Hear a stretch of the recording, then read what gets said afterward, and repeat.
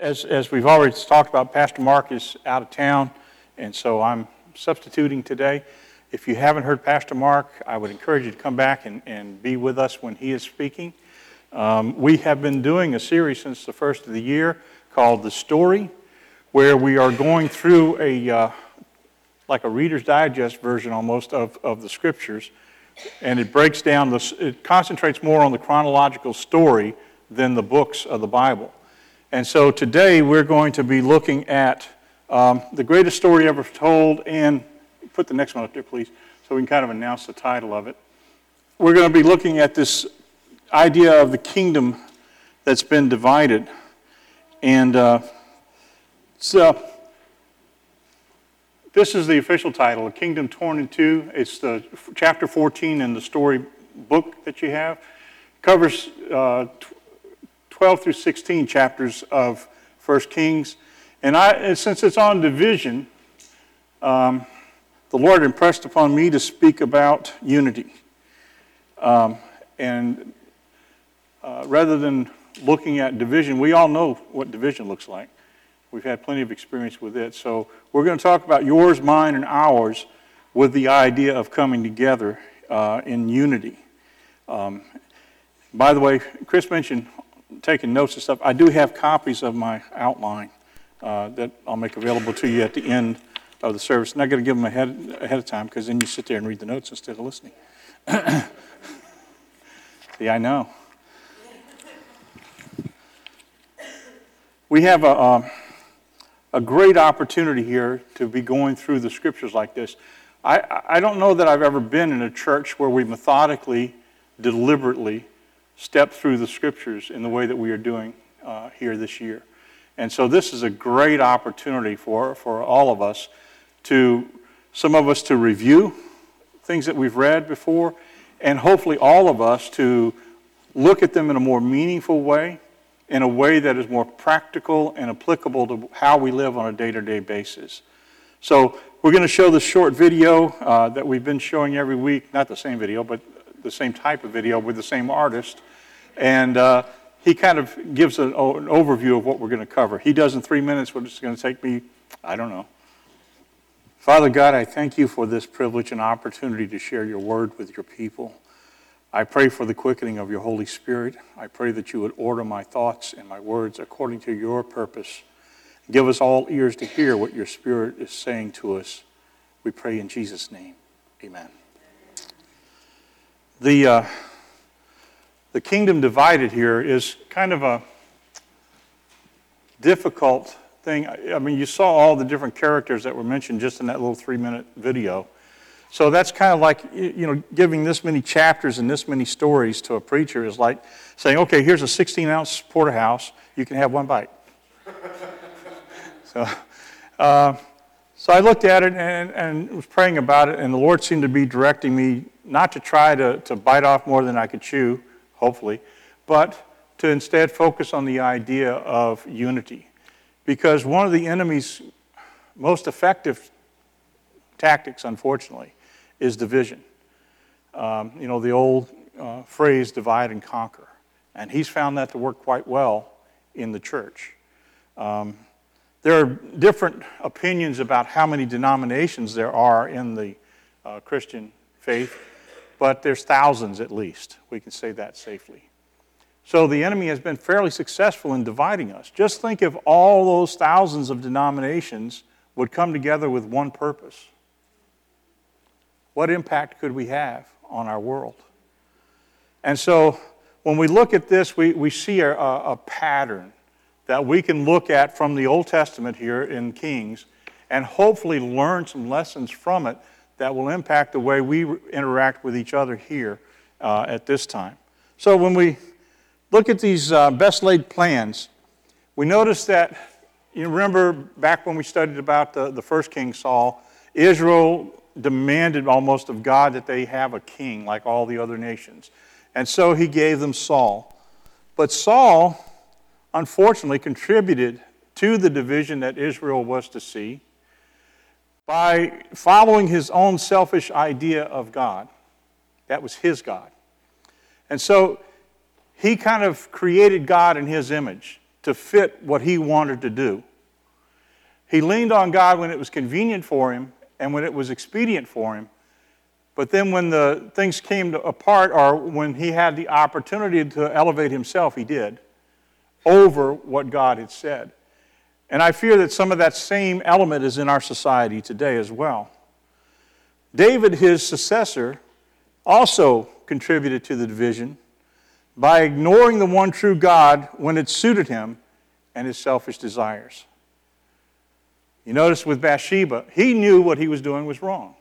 He absolutely knew what he was doing was wrong.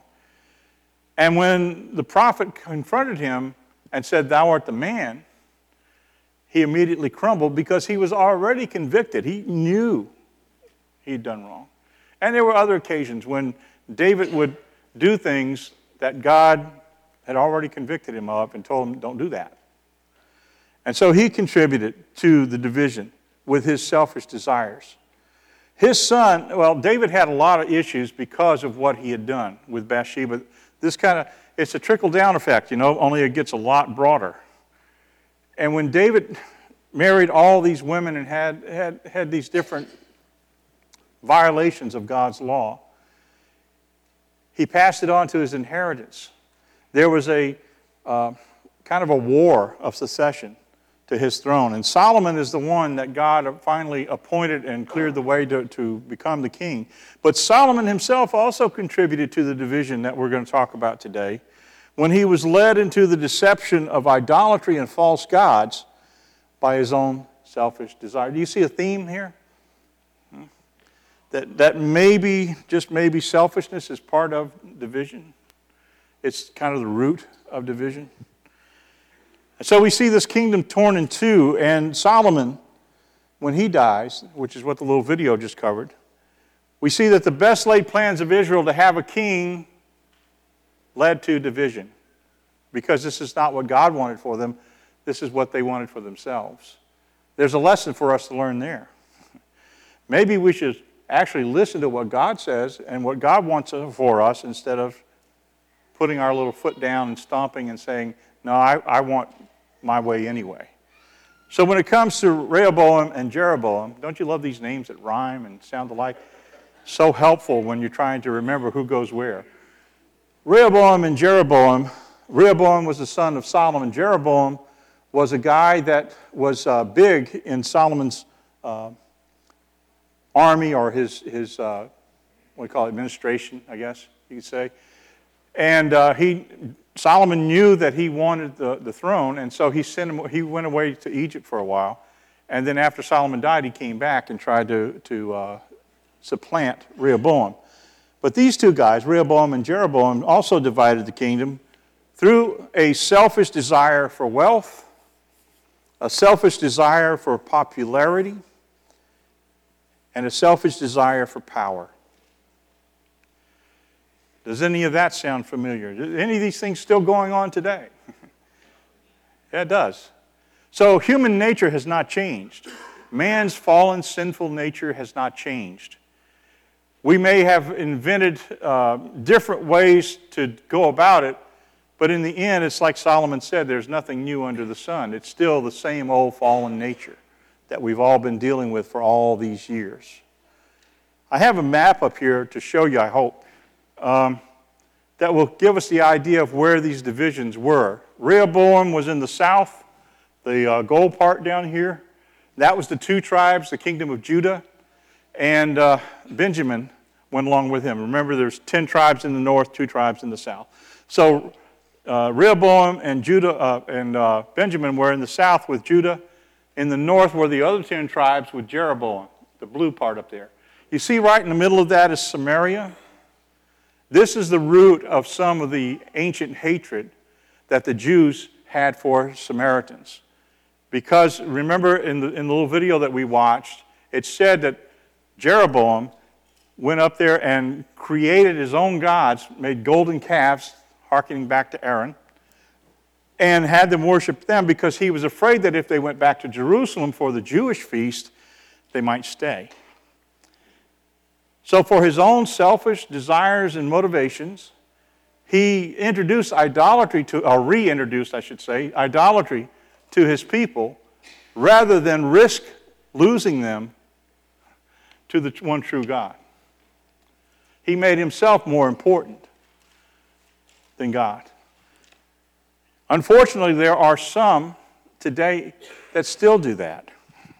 They are more interested in building their own kingdom than working in the kingdom of God.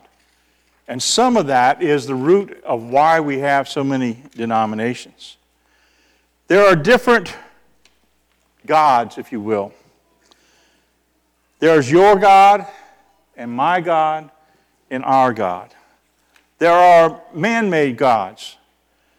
These man-made gods are gods of convenience and desire that are made in our image for our purpose. We create God in our image because the true God doesn't fit what we want to do. And so we create God and we kind of rearrange about him what doesn't fit our predetermined understanding of what God is, or he violates something that we really want. And so we create God, we man-make God. Then there are false gods. The gods that we talked about here that Jeroboam created up in the north to keep his people from going south. False gods are gods of deception, gods of untruth, gods who misrepresent and appeal to our own selfishness. The enemy has very active representations of these gods in our society today. People who really don't know the truth because they really haven't studied the Word for themselves, which is important. If you don't know what the Word of God says, which is the truth, here's the standard, right here. This is the standard. And if you don't know what the book says, you might tend to believe what somebody says when they mix a little bit of what this says and a little bit of what you want to hear. And that's what's happened a lot of times, and that's what's happened why we have so many denominations in our world today. These false gods of deception, of untruth, of misrepresentation that appeal to our own selfish nature. So we go to the place where we hear what we want to hear instead of what we need to hear. We go to the place that scratches our ears instead of confronts our sin. And so we need to be careful about the gods that we choose. The third one is the one true God. The one true God is biblically defined, and everything about him is focused on him alone. When we find the one true God in the Scriptures, everything goes to him. It's not about us. It's about him. It's never about humankind. It's about him. His nature, his love, his greatness, and we're going to get into this a little bit later when we talk more about who God is and who the one true God is. But it's about him. And because it's about him, it's about us.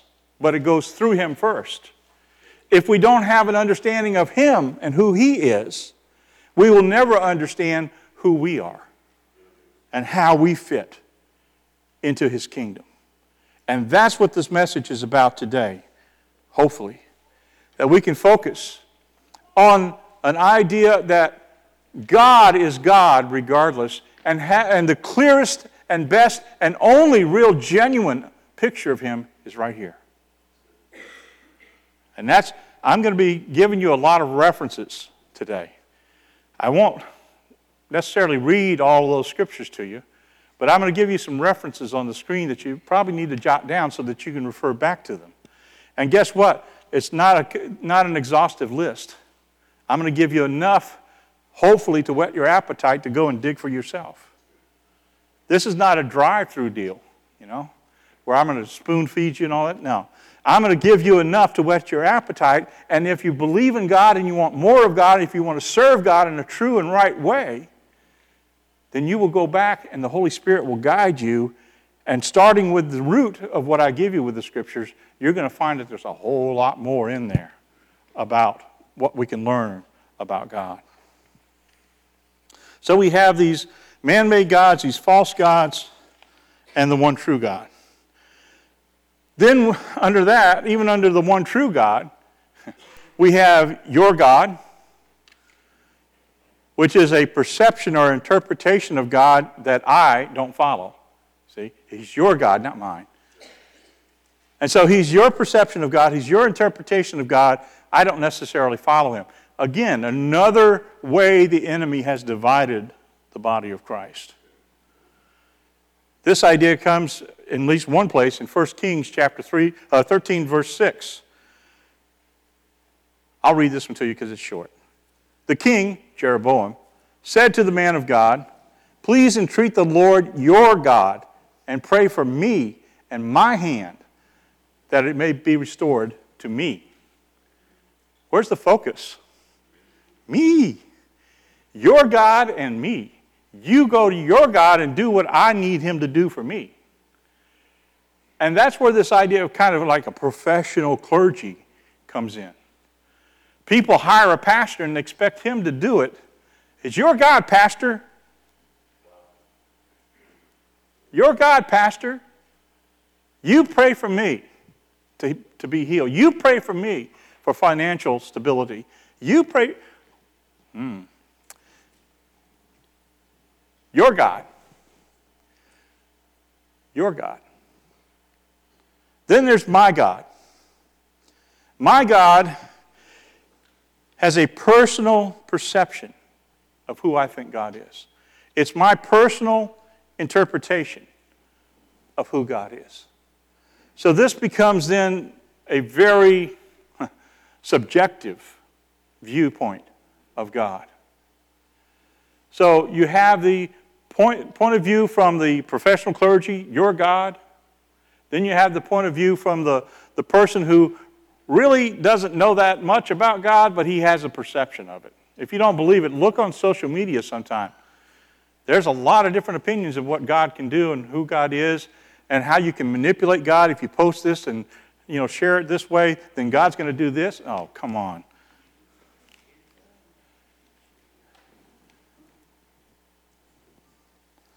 Then there's our God. Our God is a mutually agreed upon perception. It's a mutually agreed upon interpretation of God. It's kind of like an I'm okay, you're okay. See? And this, again, supports the denominational splits. I'll agree with Mark as long as he agrees with me on who God is. And if we don't agree, then he'll find another church or I'll find another church where we can agree with somebody. And then we divide. This is the strategy of the enemy today. The strategy of division has not been set aside. The strategy of division has not been minimized. It is alive and well and active in the church today. And hopefully what the purpose of giving you this information is to bring back to awareness that this is going on. Because the main thing is complacency or acceptance of the norm. As long as we are complacent and accept what's going on, nothing's going to change. Those of you that have worked 12-step programs and in recovery, what's the first thing? Is to become aware, right, that there is an issue, there's a problem. So today, this information I'm giving you is to raise awareness. There is an issue, there's a problem, and it's something that each one of us as believers in Jesus Christ can unite together to address and defeat by the power of the blood of Jesus Christ. That's the goal. A lofty goal, perhaps, but at least to get the challenge out there to us. So, let's look at some lessons that we learn from this kingdom divided. Unity and division today continue to be options. Unity and divisions continue to be options. We have these choices to make. Spiritually, unity and division, we can unite biblically, theologically, and doctrinally. And those are probably scary words for some of us. Biblically, theologically, and doctrinally affects our spiritual unity.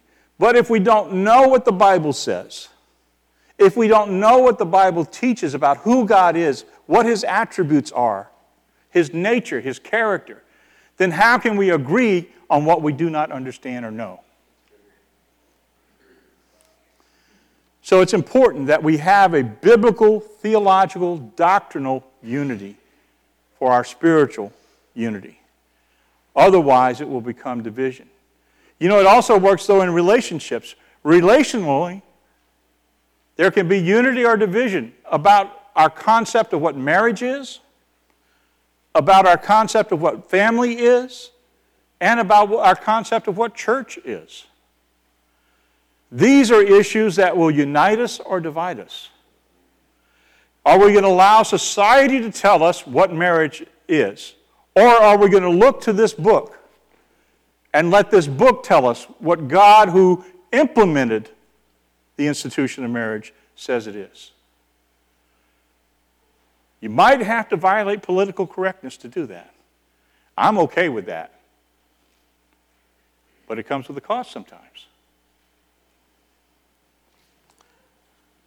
Marriage and family today has been redefined.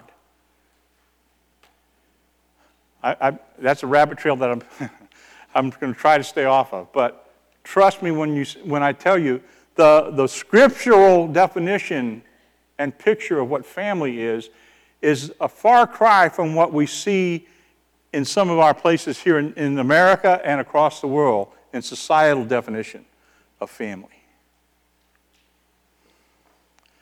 And also the church.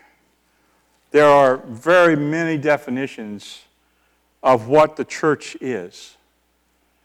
There's, all the denominations, all the different sects and things like that are out there are all different definitions that we have come up with about what church is. The scriptural definition of what the church is the body of Christ. And so we have to remember that the body of Christ is one body. And we'll talk about that a little bit later. The unity in the body of Christ can only be maintained as we look to Jesus Christ alone. No preacher is going to save me. No doctrine is going to save me. No church is going to save me. Being a member of a particular organization isn't going to save me. Getting wet isn't going to save me. It's focused on Jesus Christ alone. Looking to Him alone. And as we do that, we submit to Him as King of Kings and Lord of Lords. So it's not only looking, that's the first step, is to realize Jesus is the answer. Jesus is the answer. There is no other answer. Man has tried to invent all kinds of other pathways and call it the answer, but Jesus is the only answer. And the real part of that answer is that Jesus is Lord. Some of us want Jesus as Savior, but not as Lord. We want Him to save us from hell. We want Him to forgive us our sins so we feel better. But we really don't want Him to rule in our lives. That kind of goes back to that original thing with Israel wanting a king.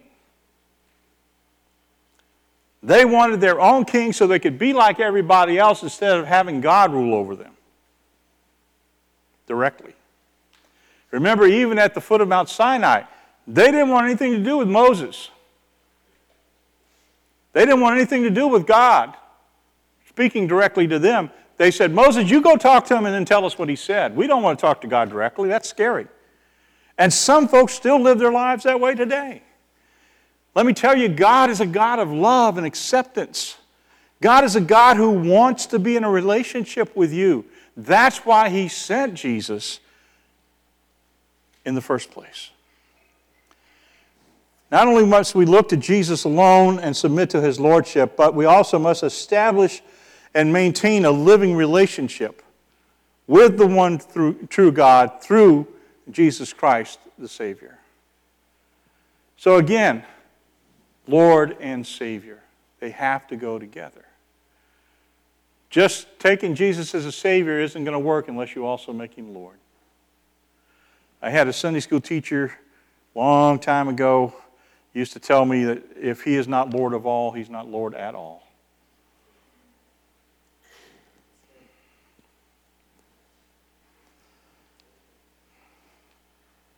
So now, let's I know this might be scary, but we're going to dip a toe into theology. Hopefully it's practical theology. Something that we can live with and live out on a day-to-day basis. Let's talk about this one true God. There's man-made gods, false gods, and the one true God. Let's come back to the one true God and focus in on Him. A biblically defined God. We're going to go through this list kind of quickly, but the scriptures are there for you to write down and look up later, and I would encourage you to do that. The first thing about our God that I want to talk about is sovereignty. One of the most important attributes of God is that He is sovereign. What does that mean? He's always in control. Isaiah 46:10. Okay, I'll read this one to you because it's too good to pass up. Declaring the end from the beginning and from ancient times, things which have not yet been done, saying, my purpose will be established, and I will accomplish all my good pleasure. Our God is a sovereign God, and He is always in control. We need to remember that about God so that we understand when chaos happens in our lives, who's still in control? Does it say there that we ever are in control? No. That's where the chaos comes in. And so we have to come back to this understanding of who God is. He's sovereign. And in the midst of the chaos, when everything I had planned suddenly gets flushed, and you hear that swirling noise, and you're left there standing, what happened? Who's in control? God is. God is in control. There's a whole, you could preach a series of messages on the sovereignty of God, but I've got to move on. The next thing about our God is He's immutable. Now, these are some fancy words, but I'm going to try to break them down to you. Immutable means always the same. Simple. He's always in control. He's sovereign. And He's always the same. He's immutable. He does not change. That is from Malachi 3:6. And that's, again, the idea is, I am the Lord, I change not. Always the same. If you have a bad day and you come home and the toilet has leaked all day in your house and now you have water on the floor, does that change who God is? No. If you get mad at God and stomp your little foot and kind of shake your fist in his face and say, God, I'm mad at you, does that change who He is? No. It changes who we are. But it doesn't change Him. He's immutable. I am the Lord. And there's something good about that. Hebrews says Jesus Christ, the same, yesterday, today, and forever. There is a comfort in the consistency of God.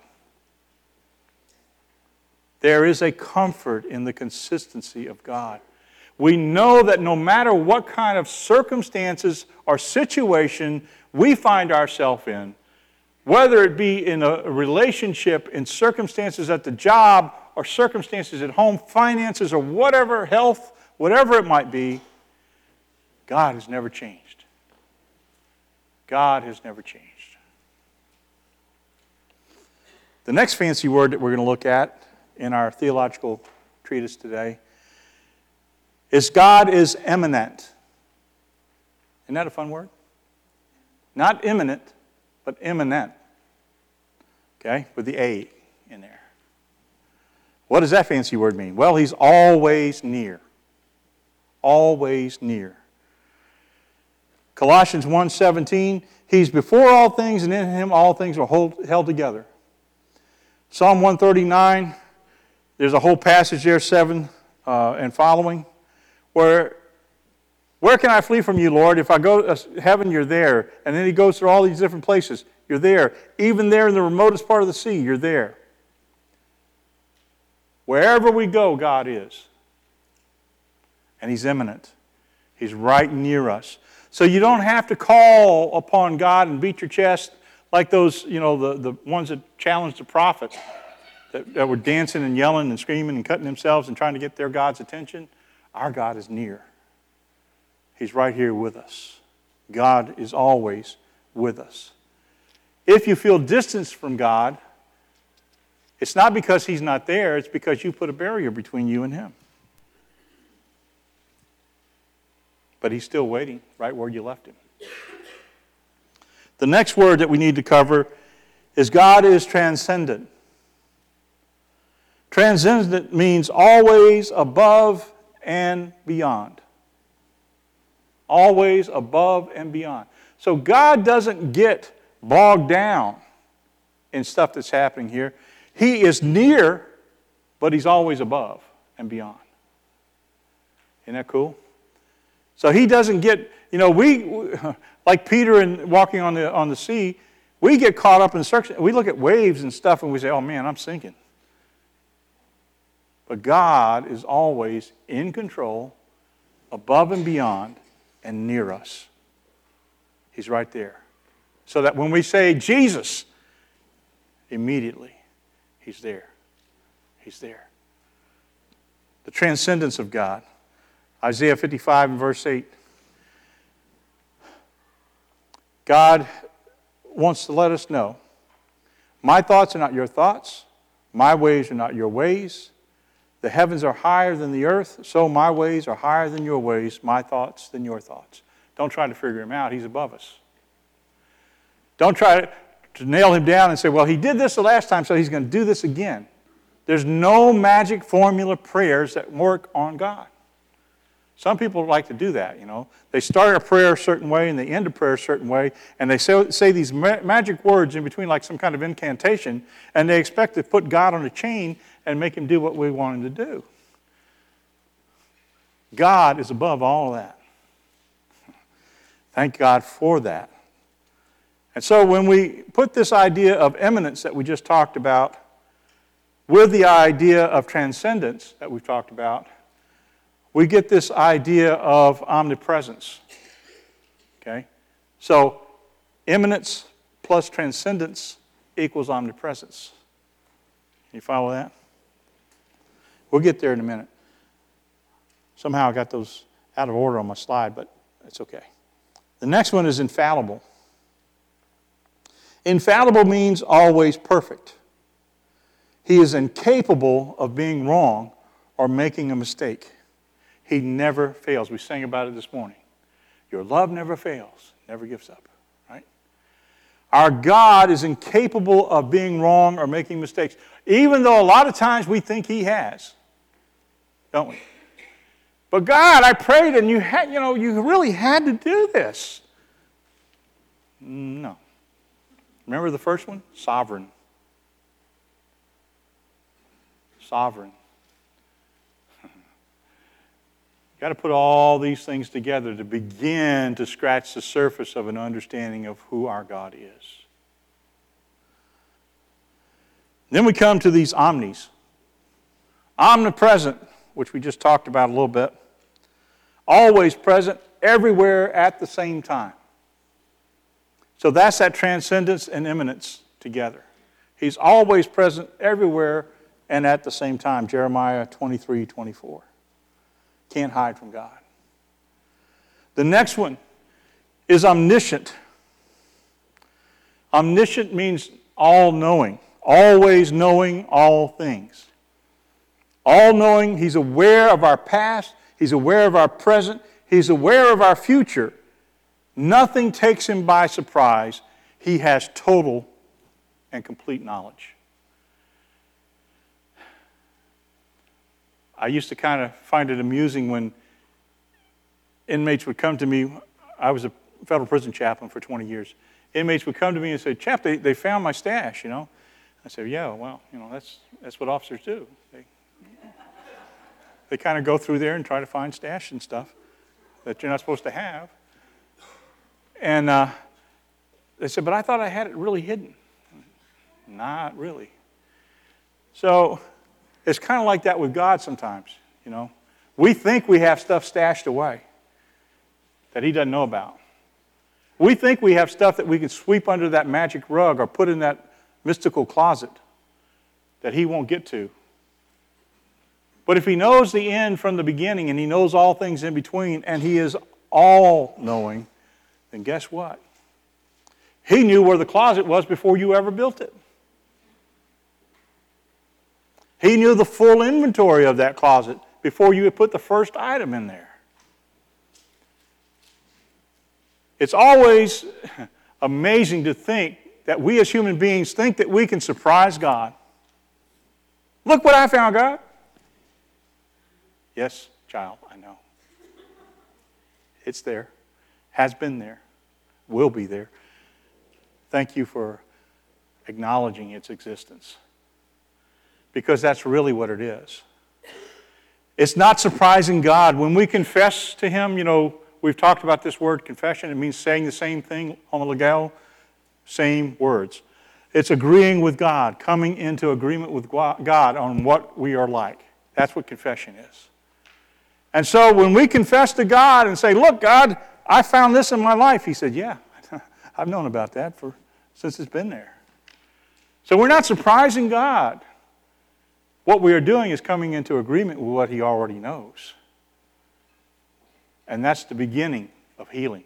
That's the beginning of forgiveness. That's the beginning of recovery. We'll get off of omniscience. The next one is, and the last one on this list, again, not an exhaustive list by any means. Characteristics, attributes, or scriptural. Not exhaustive. There's a whole bunch more stuff in the Scriptures. But let's look at omnipotent. Always all-powerful. Always all-powerful.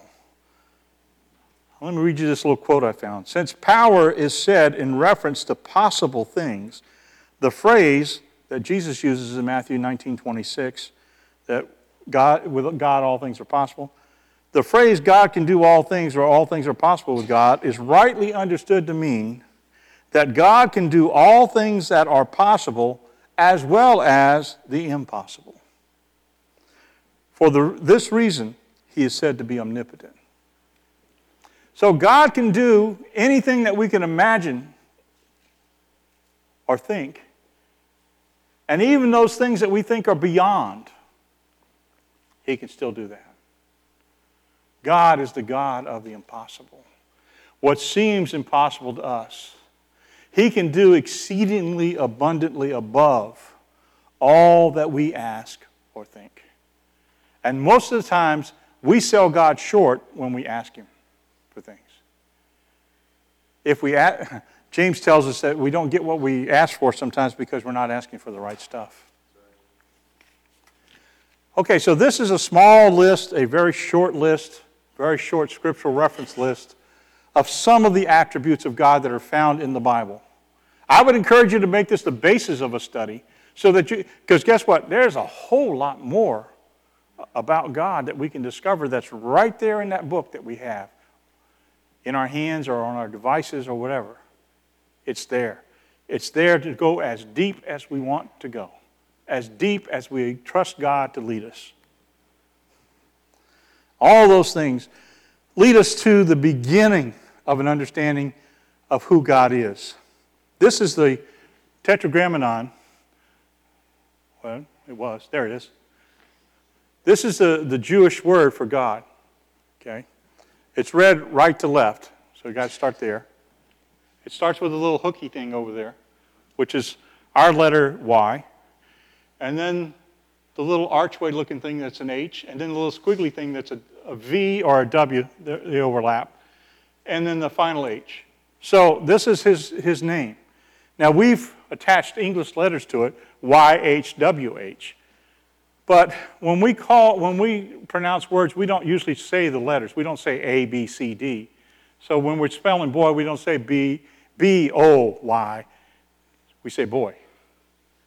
So it's the same thing with this word. One of the reasons that this name of God is called unpronounceable is the letters that it's written with. And you notice that there's no vowels, right? There's no vowels. It's just the letters. But they're all breaths. So it's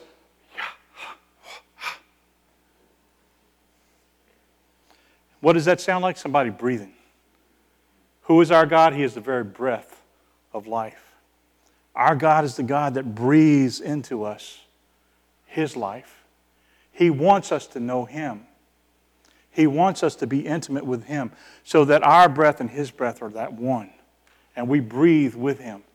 And we know that He is the true and the living God, the author of life. When we talk about unity, I think we can talk about the idea that unity originates in the Trinity. Division originates in selfishness. Unity originates in the Trinity. Division originates in selfishness. Do we have another diagram? Yeah. Okay. No one has ever yet successfully explained the Trinity. Okay. Not going to try it today. But I brought this cute little diagram. Kind of something that we can wrap our heads around, because we're never going to wrap our heads around the Trinity. Some things have to be by faith. By faith. So when we look at this little triangular circle thing, if you ever want to see the Trinity in Scripture, 1 Peter chapter 1, verse 1. Peter, an apostle of Jesus Christ, to those who reside as aliens scattered throughout Pontus, Galatia, Cappadocia, Asia, Bithynia, who are chosen according to the foreknowledge of God the Father, by the sanctifying work of the Spirit, to obey Jesus Christ. There's the three in one passage. Okay. There's also the idea in Ephesians chapter 4 and verse 4. This is one body, one Spirit, just as also you are called into one hope of your calling. One Lord, one faith, one baptism, one God and Father of all, who is over all and through all and in all. I mean, we could spend a few weeks on just that. I would encourage you to read these two little passages right here and meditate on it and be open to what the Holy Spirit wants to teach you about it. The more, you know what meditation is, right? You break it down. You begin to look at, what does it mean? God the Father, the foreknowledge of God the Father, what does that mean? The sanctifying work of the Holy Spirit, what is that? To the obedience of Jesus Christ, what is that about? And then look at, what does it mean? One body, one Spirit, one Lord, one faith, one baptism, one hope. What do those things really mean? And allow the Holy Spirit to begin to lead you and direct you and teach you and just take you deeper. As deep as you, it might get scary. That's okay. That's what walking by faith is about. You step out on the waves and allow the Spirit of God to lead you. We are united by our singular, biblically based belief in the one true God. That's unity. We believe there is one God, one true God, and that unites us together. A biblically based, and I've just given you a couple of scriptures, a biblically based belief in the one true God. We are also united by our singular, biblically based focus on a relationship with the one true God through His Son, Jesus Christ.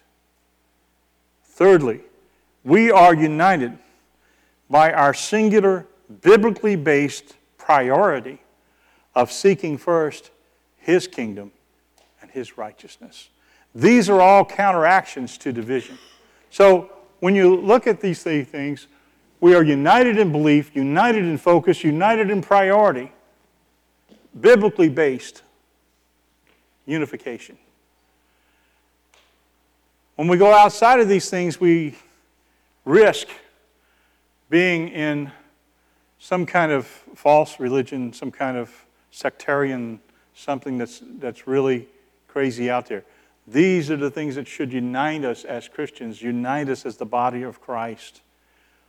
One Lord, one faith, one baptism, the one true God. We believe that there is one true God, our faith. We focus on that relationship with Jesus Christ.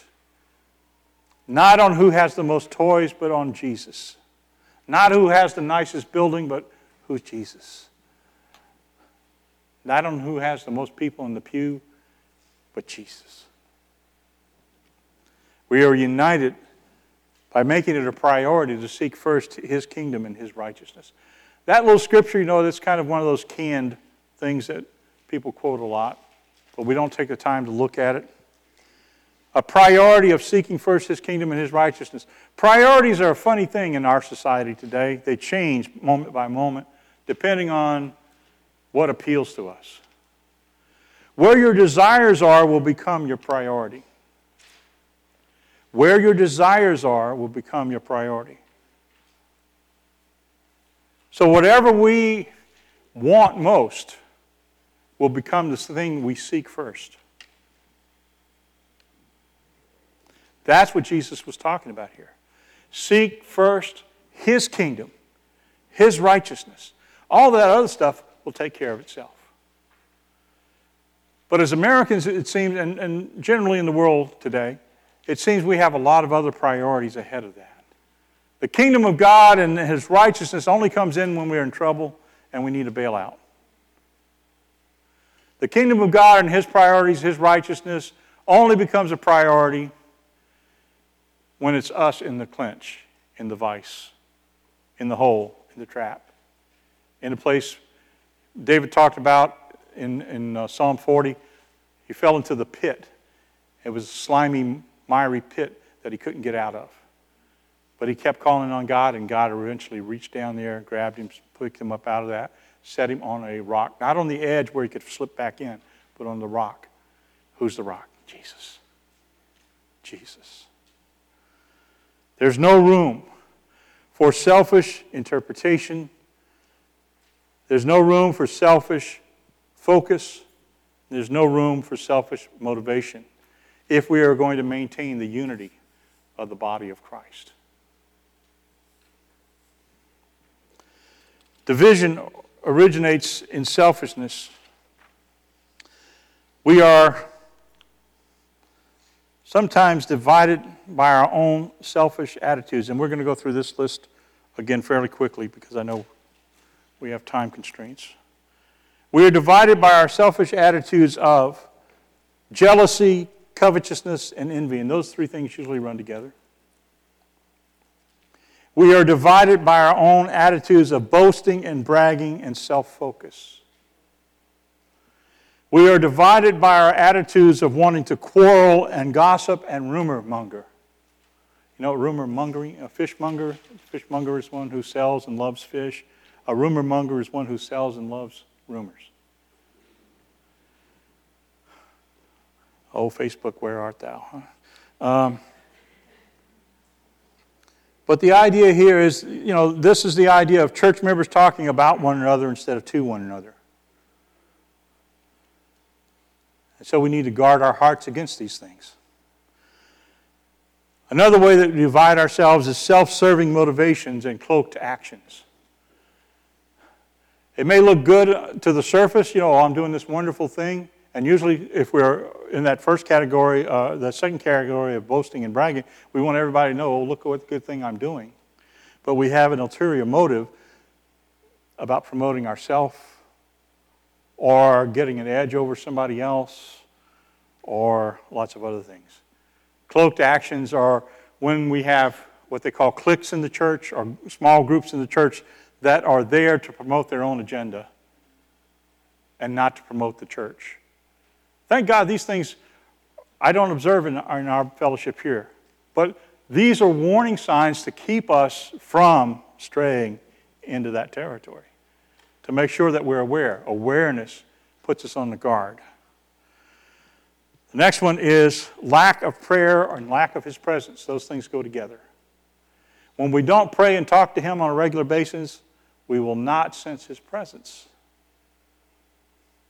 Some people in this very sanctuary can come on a Sunday morning and sit through an entire service and just say, man, God's presence was there, so real, so rich. I just felt Him right there with me. And the praise was just full of His presence. And sitting right next to them could be somebody who said, what was the big deal? I didn't. Lack of prayer, lack of His presence. Final one in this grouping is a critical or unteachable spirit. People that think that they know better than everybody else.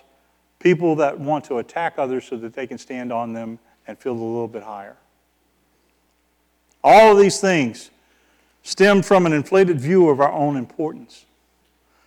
All of these things are unscriptural attitudes. These sorts of attitudes are all too common in fallen humanity. They infect our world and sadly sometimes the church too. So those famous words of every preacher in conclusion.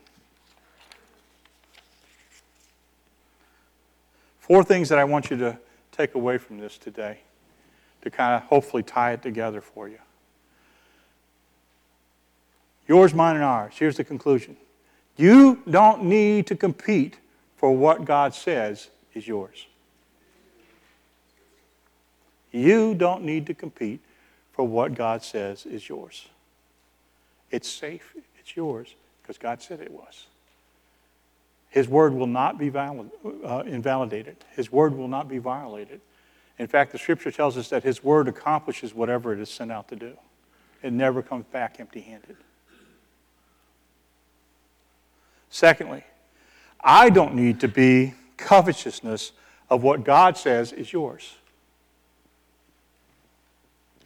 I don't need to be covetous of what God says is yours. It's okay for others to be blessed. I don't have to be jealous of that. I don't have to be covetous of that. The third one, you don't need to be jealous of what God says is mine. I don't need to covet, you don't need to covet what God says is mine, of yours, and I don't need to be jealous of what God says is mine. Or you don't need to be jealous. This thing is fairly simple if we look at these. It will keep us from being sucked in to the enemy's strategy of division. The final one is we don't need to be envious of what God says is ours.